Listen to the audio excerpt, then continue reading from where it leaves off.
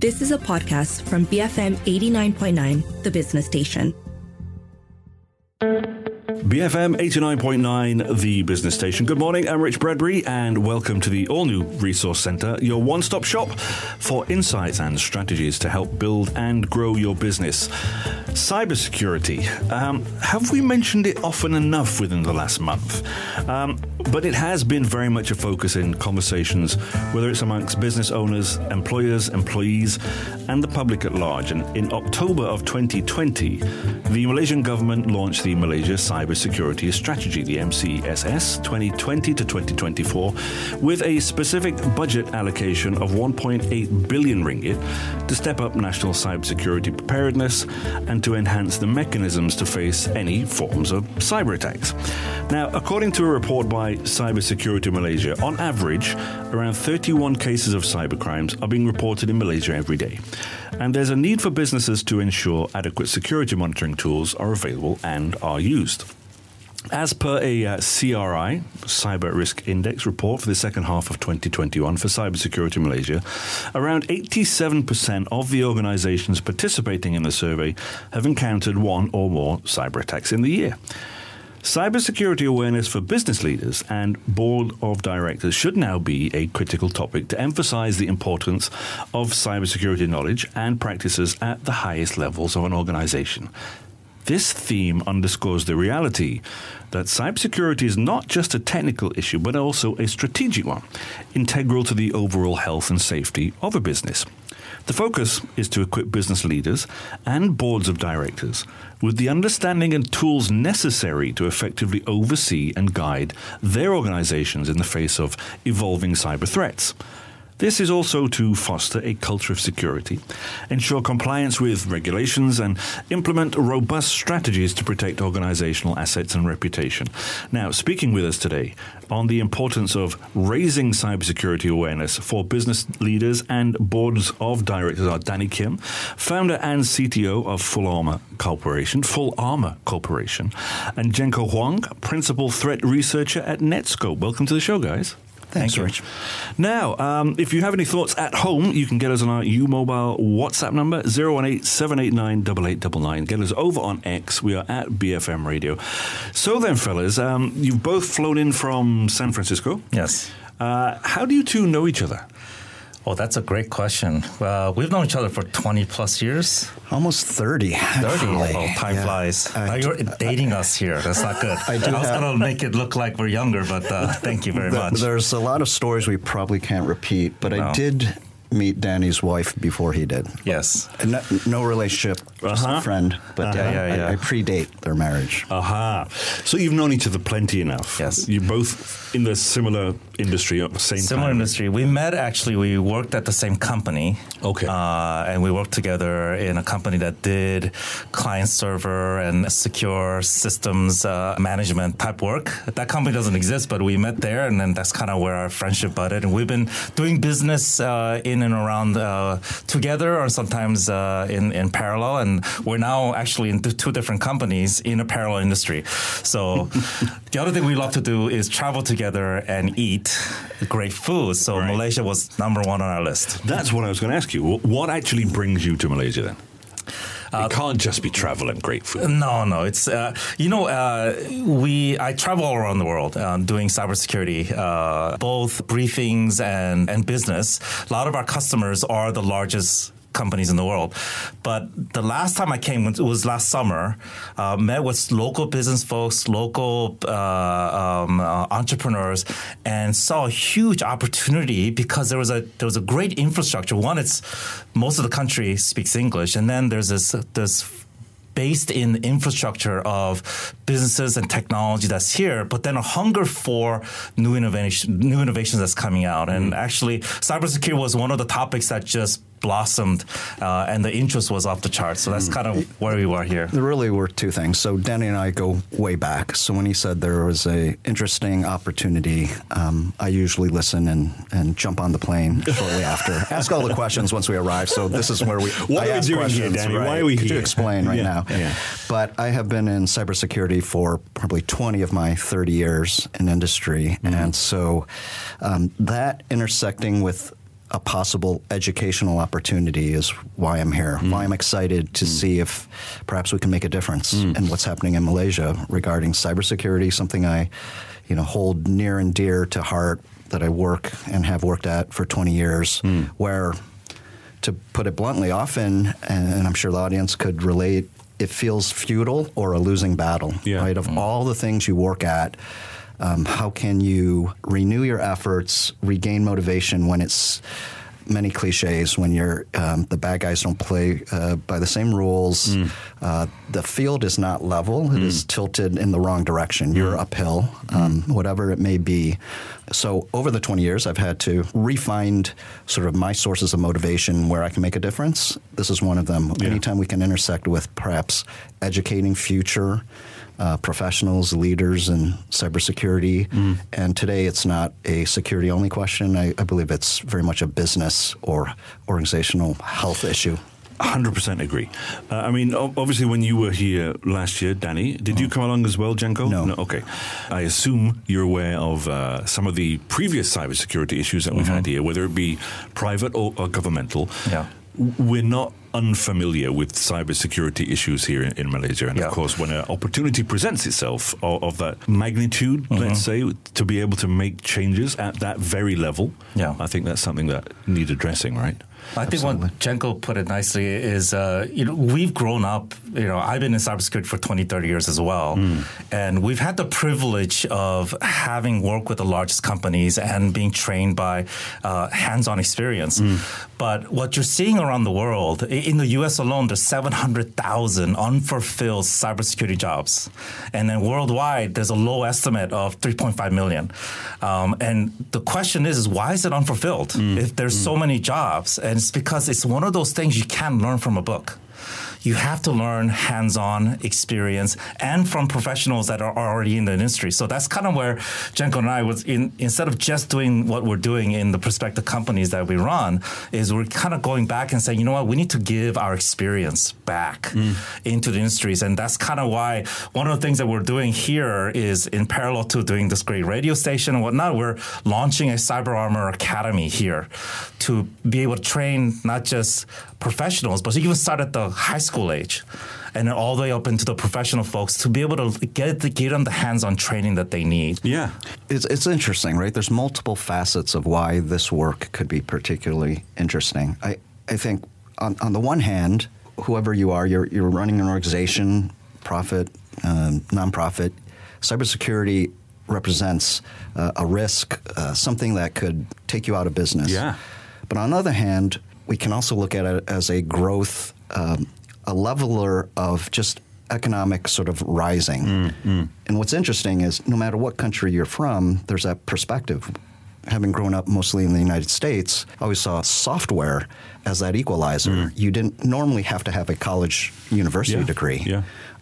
You could learn on your own. You didn't need to have a manufacturing piece of equipment to learn your trade, right? You needed the internet, but we've had that for 20 plus years. And some of the icons that people would hold up as models were famous college dropouts, right? It is certainly in the U.S. from, Bill Gates, Zuckerberg could be included, but many people have said, actually the university degree, Harvard included, was not instrumental to my pursuits and dreams. But in terms of the economic equalizer, that's exciting, right? So there's a relevance of protect your interests. You have to continue to function in today's society. Then there's whether you're a student or even an adult, does this help you as a path where you can exercise maybe that part of your mind and perhaps have a higher level of income that is satisfying, right? And that's always been the perspective that drew me to software.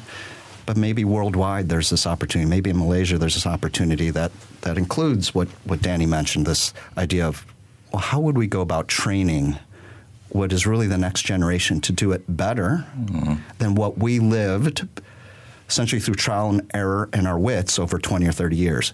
And I say that not cavalierly. That happens no matter where you are, what country, whether you think you're at the top of your game, right, or on that path to improvement. there's always better refinement to be done in your craft, right? But boy, if you could make a difference, that would be exciting in sort of everyday sort of people's lives. I'm going to age myself as well, and I don't think I'm too dissimilar to you guys, right? I grew up without internet, and I was at that point where the internet became available towards the latter stage of my education. And I think what interested me about that and about the stuff that was available on the internet was curiosity, you know, and I think having that curiosity to just want to know what this thing is capable of, and the very fact that you could potentially have the entirety of human knowledge at your fingertips should you want to go out there and pursue it and look up things. But also having that interest of, well, how does it work? How am I sat here in the UK speaking to somebody in Hong Kong or Singapore or whatever? And that trying to understand that, I think, as you say, Jenko, is probably more important, I would argue, than going to Harvard or going to one of the bigger brick and mortar buildings, universities rather. Now that's an interesting point, because I think it sort of speaks to the core of, how as a human do you have sort of this development, and what kind of skills are more important. We tend to focus on a lot of knowledge acquisition, our whole educational system, and tests and scoring. And repetition. Yes, right? Yeah. And to an extent, that will carry you forward, and even copying and improving on other people's ideas. But at some point, if you want to take leaps forward, you're going to have to innovate, which I think assumes there's this creativity and thinking. If we bring it down to some of the industries, cybersecurity included, this idea of curiosity, wanting to break things, figure out how things work.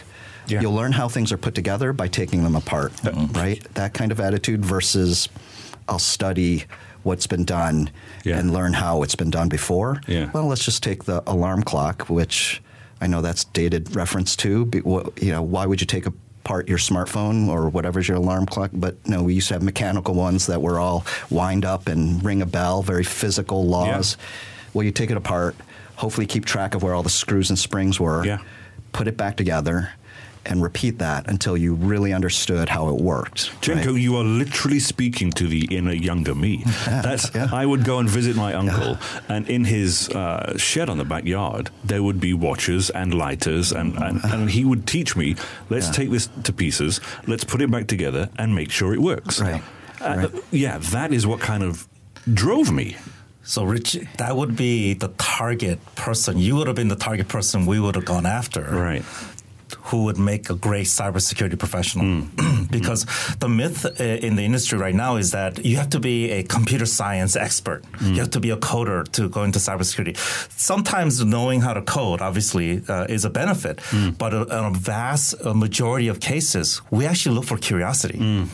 And that curiosity can blossom into it with the right training, hands-on training. Could have a kid, because for me, I started into computer science or into cybersecurity because I was a gamer.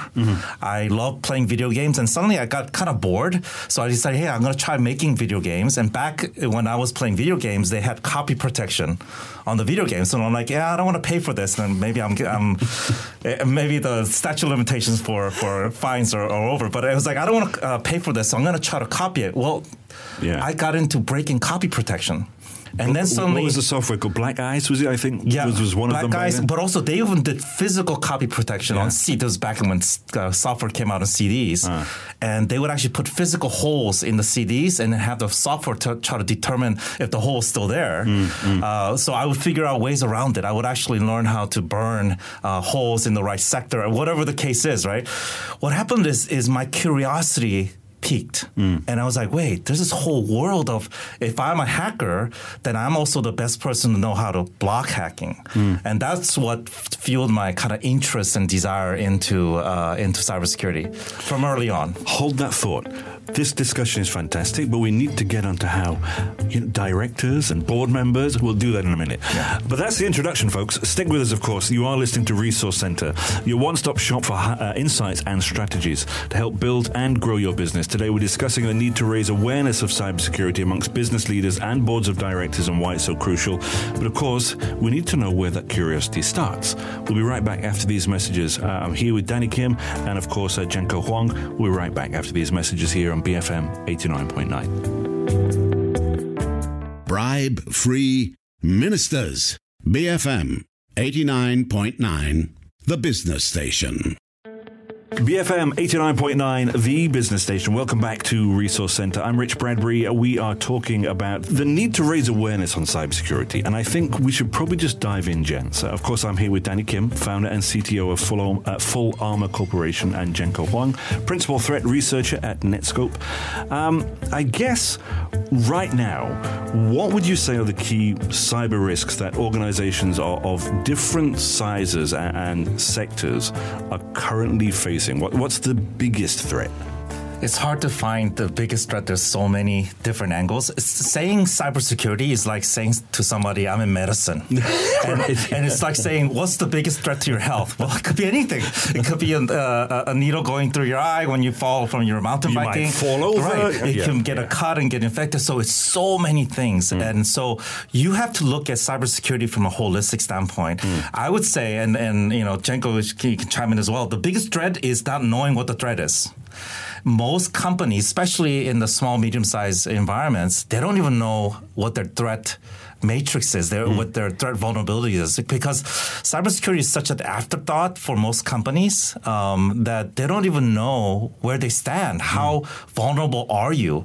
And false confidence in my industry is the first step to failure, because you don't know what you don't know, but the hackers already know the areas in. I want to put it a little bit differently, but it's essentially the same idea. So not knowing what you don't know, I think business leaders can relate to that, right? You have a certain business, a market, and probably what keeps you up at night is what you don't know. I mean, if you have a big problem, you can at least deal with it. So that is very true with security. But what makes it so sharp and pointed is that it's changing rapidly underneath your own feet.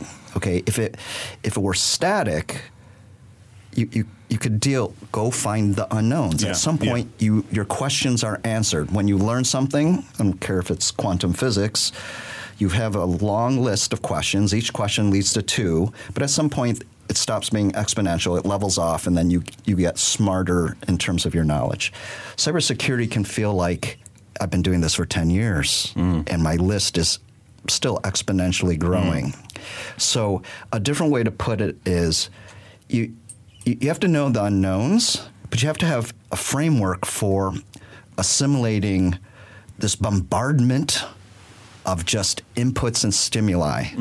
And one analogy I'll put in a different technology field is social media and some of the technical things have increased the volume of noise hitting people. So if you get hooked onto that, every bad thing that you got from just interacting with people is magnified 1,000-fold because of the technology bombarding you and the ad algorithms with all this messages. So your ability to process what is good, bad, so on, you may lose that and fall into mental health problems or worse, right? First of all, you're in that echo chamber. Right. And then, mental health issues come later. So the technology was sort of a magnifier of the bad mostly, unfortunately. Well, in cybersecurity, there's a sort of a loose analogy is the number of attacks.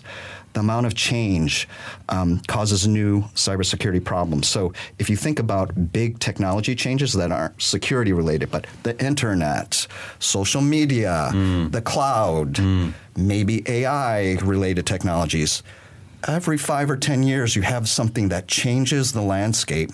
A pandemic, which changes our habits. And all of those bring a multiple fold of cybersecurity problems. Just, it's a new way of doing things. It's new technology. And then the attackers, financially motivated, increase as well their activities. And then now back to us. Now your unknowns become more, or your ability to understand, no, that's the 100th time I've seen that. It's okay. I know it's a a phishing type scam, and to protect myself, it's training my users or employees to detect that. Or no, it's a phishing scam, but it's a completely new technology. Everything we have doesn't work. Now I know something about a former unknown, and I know I have work to do. But those new things actually don't come along that often, right? Completely new. But the volume of what we see, we can't keep up. That's the losing battle. It's the level playing field was 2 degrees against you. It feels like it's the Titanic, sort of dark humor. It's getting 90 degrees, right? It's going towards the wrong sort of direction. So let me relate that back to, yes, education can sound divorced from it, but the reason it's important to everybody right now, it talks about what talent do you have, how do they approach problem solving and just a bombardment of stimuli, probably their education about thinking about problems in this domain. Yes, we'd like to catch children earlier so that they're well trained, but professionals stay. Radio station, hospital, global, company. How do I deal with what can seem like a complete bombardment of just millions of data points, right? You can spend 24 hours a day reading the news, get very scared by all those security breaches. But the question is, are you able to assimilate that, triage it? Nope, don't have to worry about that. That has nothing to do with me. Even if it did, we're prepared. 1 out of 100. I need to get someone to analyze that. And is it truly an unknown and new? No. It's something we can deal with. But every so often there's a new thing coming, and we need a framework. We need tools. We need procedures, everything. But we need a framework almost of how we think and deal with this bombardment of unknowns. And I would just say cybersecurity is probably on the extreme where the volume feels like an exponential curve still. Right. Just before we take another break, I have spoken with startups, CEOs, SMEs, MNCs, GLCs, the whole thing. And the whole push, of course, was digitalization, particularly over this side. You can't go out, you can't buy groceries anymore, so a lot of it went online. You couldn't go to a restaurant, it all went online. And many companies here were not necessarily unprepared, but they were a little bit behind that curve because they're so used to doing things a particular way. It's a family business. People come and buy our food because they come to us, and then all of a sudden they're being pushed into going online and whether or not they're using QR codes or whatever.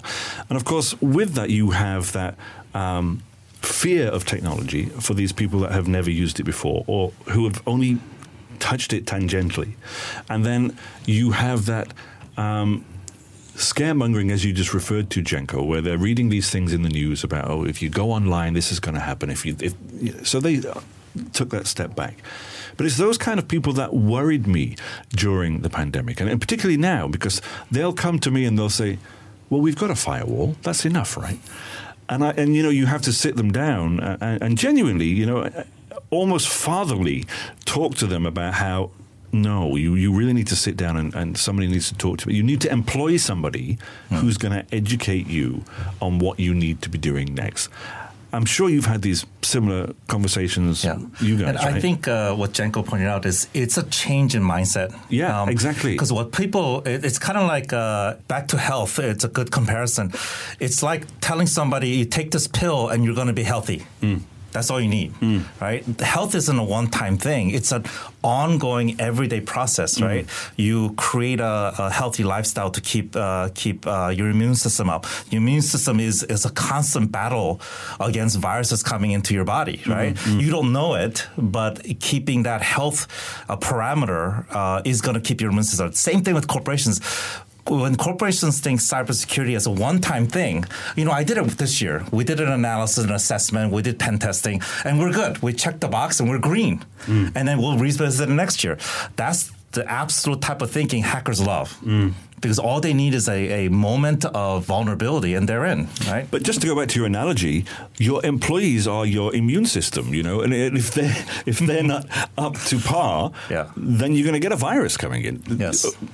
And that pun works all the way around, almost. Yes. Right? Security is as strong as your weakest link. Yeah.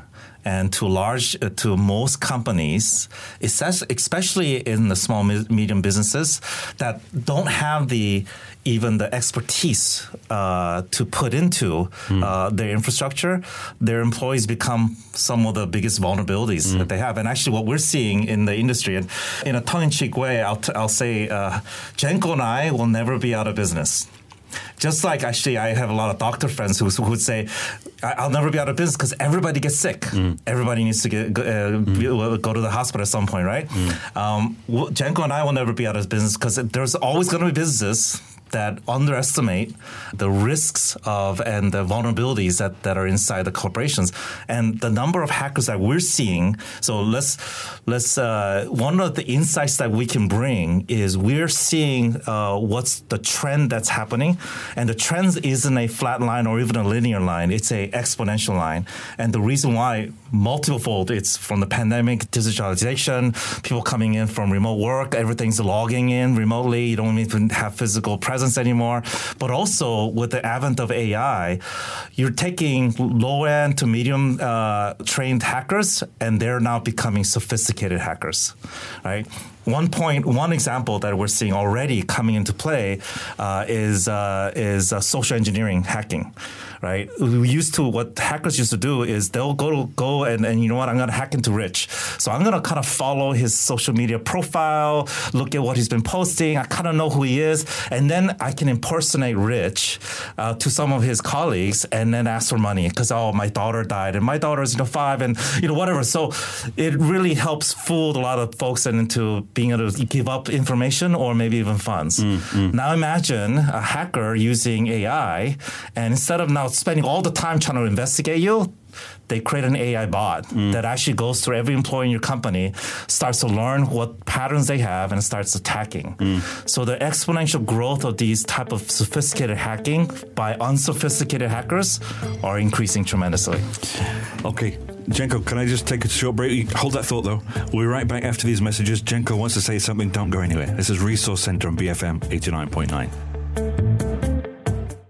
Burgers from Mama's. BFM 89.9, the business station. And we're back on Resource Center. My name is Rich Bradbury, of course. We're talking about the need to raise awareness on cybersecurity amongst business leaders and boards of directors. We'll get to that in a minute. I'm here with Danny Kim, founder and CTO of FullArmor Corporation, Jenko Hwong, principal threat researcher at Netskope. Jenko. So we just left talking about an AI example that Danny mentioned. Yeah. I think that could be one of dozens of new bombardment, right? It's probably across the desk of everyone working in corporate world, educational world, government, of what do we do about AI? Well, that's a very general statement. AI means many things, many sub-disciplines. But either way, it's an example of you could go crazy listening to the noise, trying to find the signal, if I could put it that way, analogy. So I think you have to have a framework and way of thinking of how do I evaluate that? Is it relevant to me? What does it even mean? And no one can know all the answers, right? I think most business leaders understand that they can't know everything. They have to depend on their employees, their managers, their team, their executives, other board members, directors to do things. But at the highest level, you need to be able to define the problem and where the gaps are and then prioritize at a minimum. The 3-sentence reason why I should care about AI, period. Tell me why. Maybe an answer is that hackers are now going to be much more realistic and effective in phishing your employees. Okay, that's a concrete answer. Yeah. Do we see evidence of it? You can ask the following questions. And if people struggle to define that, you might say, a lot of noise out there. I'm not lifting a finger or spending a dollar or ringgit on that. But we'll reevaluate in 3 months' time. Oh, right? That's what I wanted to get at, is that some boards, some directors, will be like, well, cybersecurity is expensive. We don't want to have to invest this amount of money into cybersecurity because right now we don't feel as though we're being threatened. And it's not about if, it's about when. How do you get that into somebody who's always thinking about the dollar and cents, though? Well, I mean, it's... we know it's a matter of when, because we see a lot of this, and we may see more than most people in a regular basis. But think about like when you go flying, right? You're always going through safety checks. There's a process in place. There has, it always starts with the unlikely event that that there's an emergency landing. This is what you do, right? It's a mindset of preparedness that happens in a flight. Well, running a business is like being in flight constantly, and there's threats coming in, and that threat is only increasing. So there's a mindset awareness, whether having that plan of how vulnerable or how secure am I, and the measures to keep that security measure in the company, but also investing in the people that have that mindset, right? Because without that, the board directors and the executives, they're not getting the information they need, right? And to a large degree, most companies, this is not a board or executive level information when it should be, because one attack could actually kill your business. Yeah. So, you get regular quarterly reports and on your sales and profit and loss. You should get quarterly reports, or even more frequently, on your threat vector and preparedness in the cybersecurity realm. And that should be at that level. So if it's not in your conversation in a monthly, quarterly basis, then you've already behind in potentially being a target for this type of attack. Yeah. Could I make a confession? So, sure. Having been in the industry, you didn't know. Oh, gosh. We were going to go deep. One of the challenges that can be depressing working within the industry is the sense of it's a very much an insurance industry where you're trying to sell something to people, have a hard time measuring the benefit because it's not this typical ROI. Oh, $1 spent on marketing gets me so many sales and so many cents of profit. To people who, in a very complicated area, so very few people actually understand or can understand the details of it. So it's an abstract sell, insurance sell, and of course, because it's insurance, no one wants to spend on it until the hurricane hits. Then people will call you up, but it's too late, right? That's the depressing news. And you don't want to be the "I told you so" guy. Right. And so it doesn't help anybody. Yet you still have a lot of good to do. So let me flip it and maybe turn hopeful. So this is what maybe I've learned over 20 years. I think if you're sitting there looking at cybersecurity, in some ways you do have to evaluate it like insurance. So I think most organizations have insurance of some kind, at a minimum for the physical, but often liability for employees and so on and so forth. Okay, so you can evaluate it there, and it's a start. It's not the complete story because I think it's intertwined with the business health. So there's it's much more than insurance, but it's a start for you to think analytically, what would be the cost? I may not know the probability, but I could come up with the cost of a ransomware attack. All of our data, at least for these applications, core to our business, is encrypted. We cannot decrypt it. We have a demand. How much would I pay? And when does it get very uncomfortable that I will pay it? It's not easy to assess that because you don't have the probability of it. So you can't guarantee it's going to happen once a year, therefore I'll spend. But it's a start.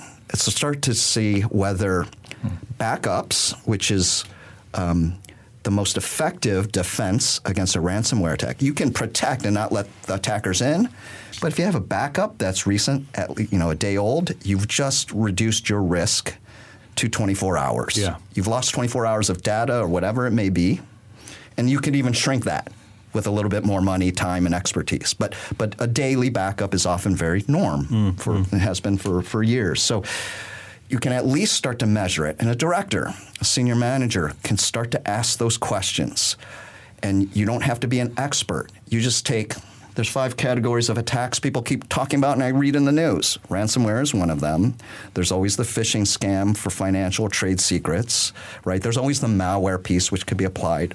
There's a small handful, and you could let me ask the smart people, what would be the effects of that on our business? Customers, reputation, actual P&L. And you can come up with an answer to start to put your arms around it in terms of, do I want to spend on it? And you can also say, it's not worth it. I don't believe that'll happen. And even if it does, I don't care. That's okay. Yeah. You've at least assessed it. Yeah. Now, even if the assessment is rough, like boy, I just learned this in the last 7 days since hearing it on Rich's show. But in 3 months, you'll do a better version. You just iterate, right? So iteration is key to making headway in this imperfect world of cybersecurity, insurance. Is you don't have to be perfect. That's the good news. But you do have to iterate and try to be better. And if you just do that, you'll get better and more concrete, including the effects on the business. And you can also do, this is a common technique. I have no idea what the absolute measurements are, but I can compare against others, and I'll feel better if I'm above mean. So I have no idea about ransomware attacks or this or that, but I get together with my other banking friends and so on, or there's these ISEC, sharing groups, and there's some research that, Gardner Group or others that publish and aggregate, and I feel pretty good. I'm better than that, and I'm going to count that as a win. I'm better than average. Now that may be okay for the boards in year one, and the next year the board may be, that's not good enough, a little too fuzzy. Like we were really bad last year, and we're not, just because we're a little bit better, don't feel good about ourselves. But it's a start, right? And then you iterate, and you become more concrete, and you ask those RI questions. So we spent, as percent of our IT budget or overall revenues, this much on cybersecurity. Anyone feeling like that was worth it? Too little? Too much? If no one answers, I'm cutting it in half. And suddenly you get a lot of ideas of, no. Actually, right, the people within security will work hard to justify it, but you make them work. It's a give and take, just as if we were doing a purely business, if that even exists, initiative. We're entering a new market. We're going into Vietnam from Malaysia. We want to spend this. Here's our forecast. What if it all goes to hell, right? What's our fallback, right? You'd still ask those questions about the unknowns, but you have a framework for now. And sometimes it's imperfect data. Let's give it a shot, reevaluate in 6 months. We'll know in 6 months whether we're going up or going down or needs time, right? So I think having said the sort of hard parts of working in the industry or evaluating it, the hope is don't be perfect, get started, try to measure, and it's okay to say, I have no measurements, but I have a qualitative feel, like a thumbs up or thumbs down. Literally, we're doing something here, we think it's important, I'm not quite sure, but at least we're doing something. And for year one, quarter one, that's okay. Yeah. It won't be okay in year two or quarter two, but we're at zero, and I want a fuzzy piece, and you just keep reevaluating. How are our peers doing? Who's really doing well here? Let me ask the mentors or the others who know about the industry, and you work hard at it. And when in doubt, I think it's okay to have some defaults of, haven't seen anything from that. It's hard with insurance because it's what you haven't seen a breach or an attack. So, it's not a blanket, I'm not going to encrypt my data or back up my data because we haven't seen a ransomware attack. It's more, we've reduced a ransomware attack impact to this small fixed cost of 24 hours of downtime or lost transactions or whatever your business does. That's great. That might be the end goal of, unless someone says, no, boss, we can have hourly backups. So I've just, 1/24 of that risk. So please pay me a good bonus and we'll move on and everyone's happy, right? You've helped me measure that, right? Yeah. Okay, hold that thought. I've got just a couple more questions before we wrap up. And you actually answered one that I was going to bring up a little bit later on. And we kind of got to cyber insurance is kind of where we got to in a roundabout way. Let's take a short break. Folks, I'm speaking with Danny Kim, founder and CTO of FullArmor Corporation, and Jenko Hwong, principal threat researcher at Netskope. You're tuned into Resource Center. It's the one-stop shop for insights and strategies to help build and grow your business. I'm Rich Bradbury. We'll be right back after these messages on BFM 89.9. Big Front Man. BFM 89.9. BFM 89.9, the business station. Welcome back to Resource Center. I'm Rich Bradbury. I'm here with Danny Kim, founder and CTO of FullArmor Corporation, and Jenko Hwong, principal threat researcher at Netskope. We've spoken an awful lot today about cybersecurity threats, what potentially could be coming, some of the vectors that we've heard about. We've touched on AI a little bit. We've spoken about directors and money, effectively, is what a lot of it boils down to. But fundamentally, I think it boils down to two things, awareness, curiosity. Three things. And education is what we're looking at. And I know this is something, Danny, that you're big on. And I know, Jenko, you're big on this too. The idea of educating younger people who are of that curious mindset to get involved with cybersecurity at an early age so that we're not stuck at a point where everybody's like unaware of what is happening. At least they have some awareness of what cybersecurity is, whether it's this huge stack of things or whether it's just... How important do you think that is to get involved with that now in young people now? And how do you see that evolving over the next few years? Yeah. First of all, I just came back from a U.S. Cybercom conference. This is the conference of all U.S. military organizations, and I was one of the few civilians invited to attend. And this was unclassified, so I can say this. The head of the NSA in Cybercom, the first thing he said when he got up to the podium, talking to all his generals, is the fact that we can't hire enough trained cybersecurity professionals is a national threat. Wow. So for the U.S. government, the fact that they don't have qualified people being able to even hire is a national threat. So what we're seeing is it's not something you can solve immediately. And the reason why we're looking at cybersecurity awareness and education, you have to go kind of at the tree when it's first starting, because you want to get that level of interest from the beginning. I would say not even just high school. We could even start in elementary, middle school, and get that awareness, because what's happening is today, kids, you want to foster that sense of curiosity. That sense of curiosity, if it's fostered, doesn't mean they have to go into cybersecurity. It could actually be a huge character benefit in any profession. Personal finance, finance, all these things. Yeah. Who needs trigonometry? Sorry, I said it. But what I'm finding out is at the earliest ages, when you introduce cybersecurity concepts, these kids love a challenge. Just the way I grew up and the reason why I got into the space is because I got bored, actually. If you're an adult or a child out there and you're bored because you're just bored of playing video games and it's repetitive, great. That means you're destined for something more, right? Yeah. And so it's applying that boredom into something productive. And we truly believe cybersecurity is one of those fields, one, because it's such a high demand.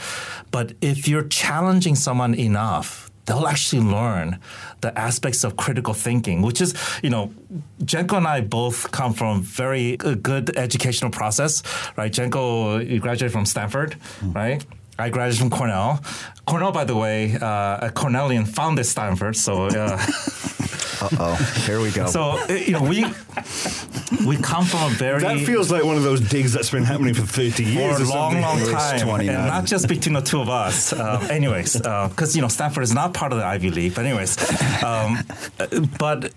In going through this process, what I recognized is it's not just rogue education.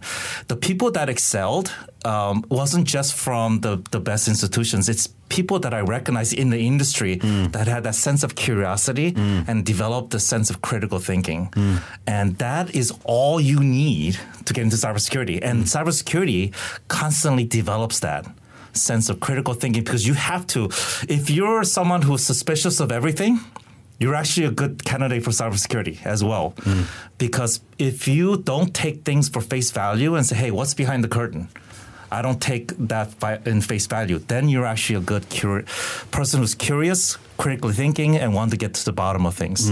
If you have that personality, you're an ideal target for cybersecurity. Yeah, I want to say those traits, it's really how you think, how you learn, and apply it to whatever field you're in. So we're talking about cybersecurity, great. The reason that's interesting is, yes, we work in there, but it's a relevant, very relevant area in need of better thinkers. The tax, what's at risk, is there.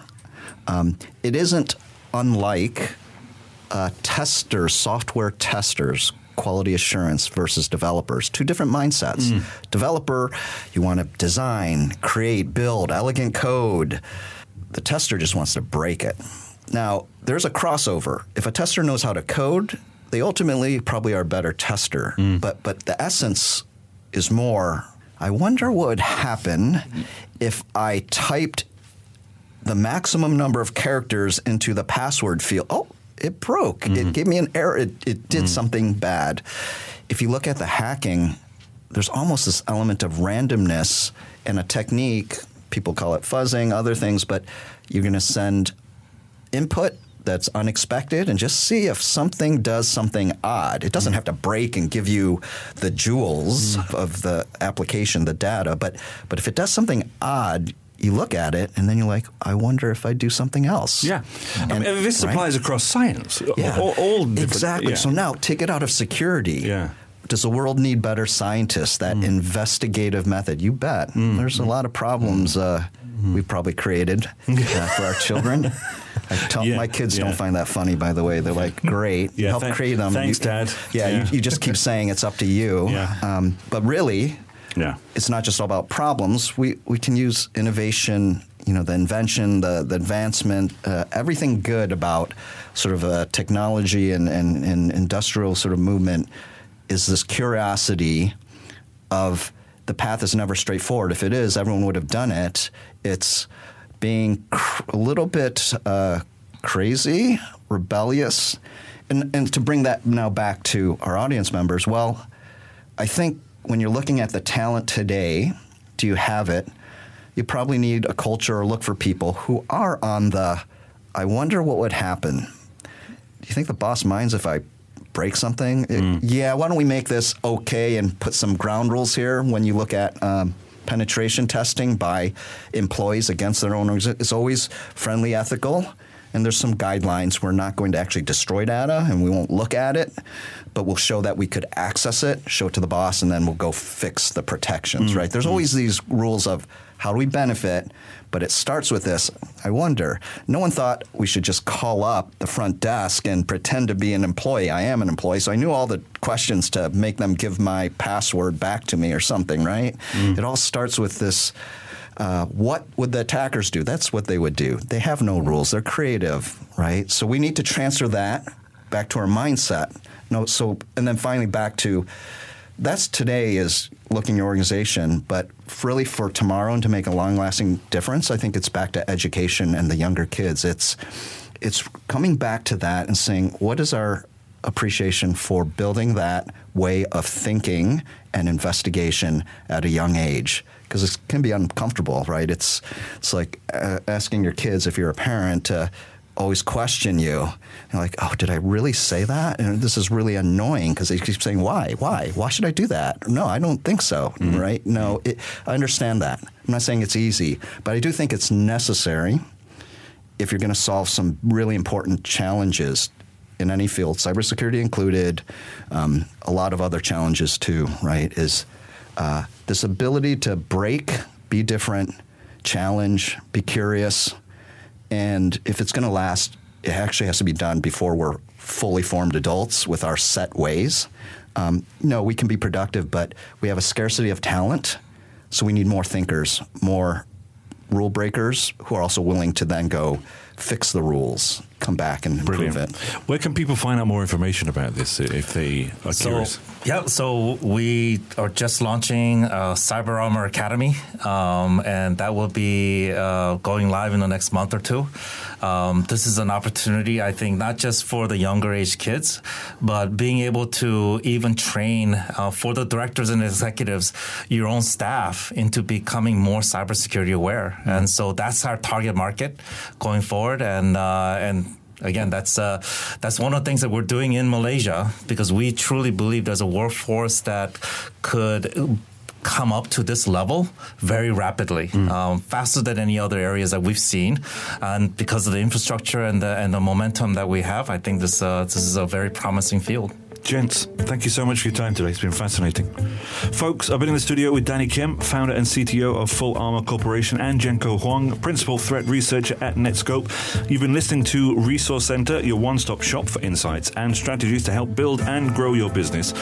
If you missed any part of this live show, you can catch the podcast on our website at bfm.my or download the BFM app. You can also find our shows on Spotify, Apple Podcasts, and other podcast players. Just search for Resource Center.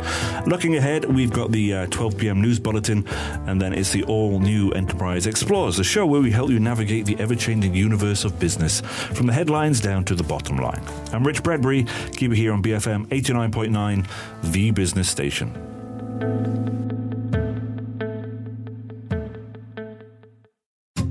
You have been listening to a podcast from BFM 89.9, the business station. For more stories of the same kind, download the BFM app.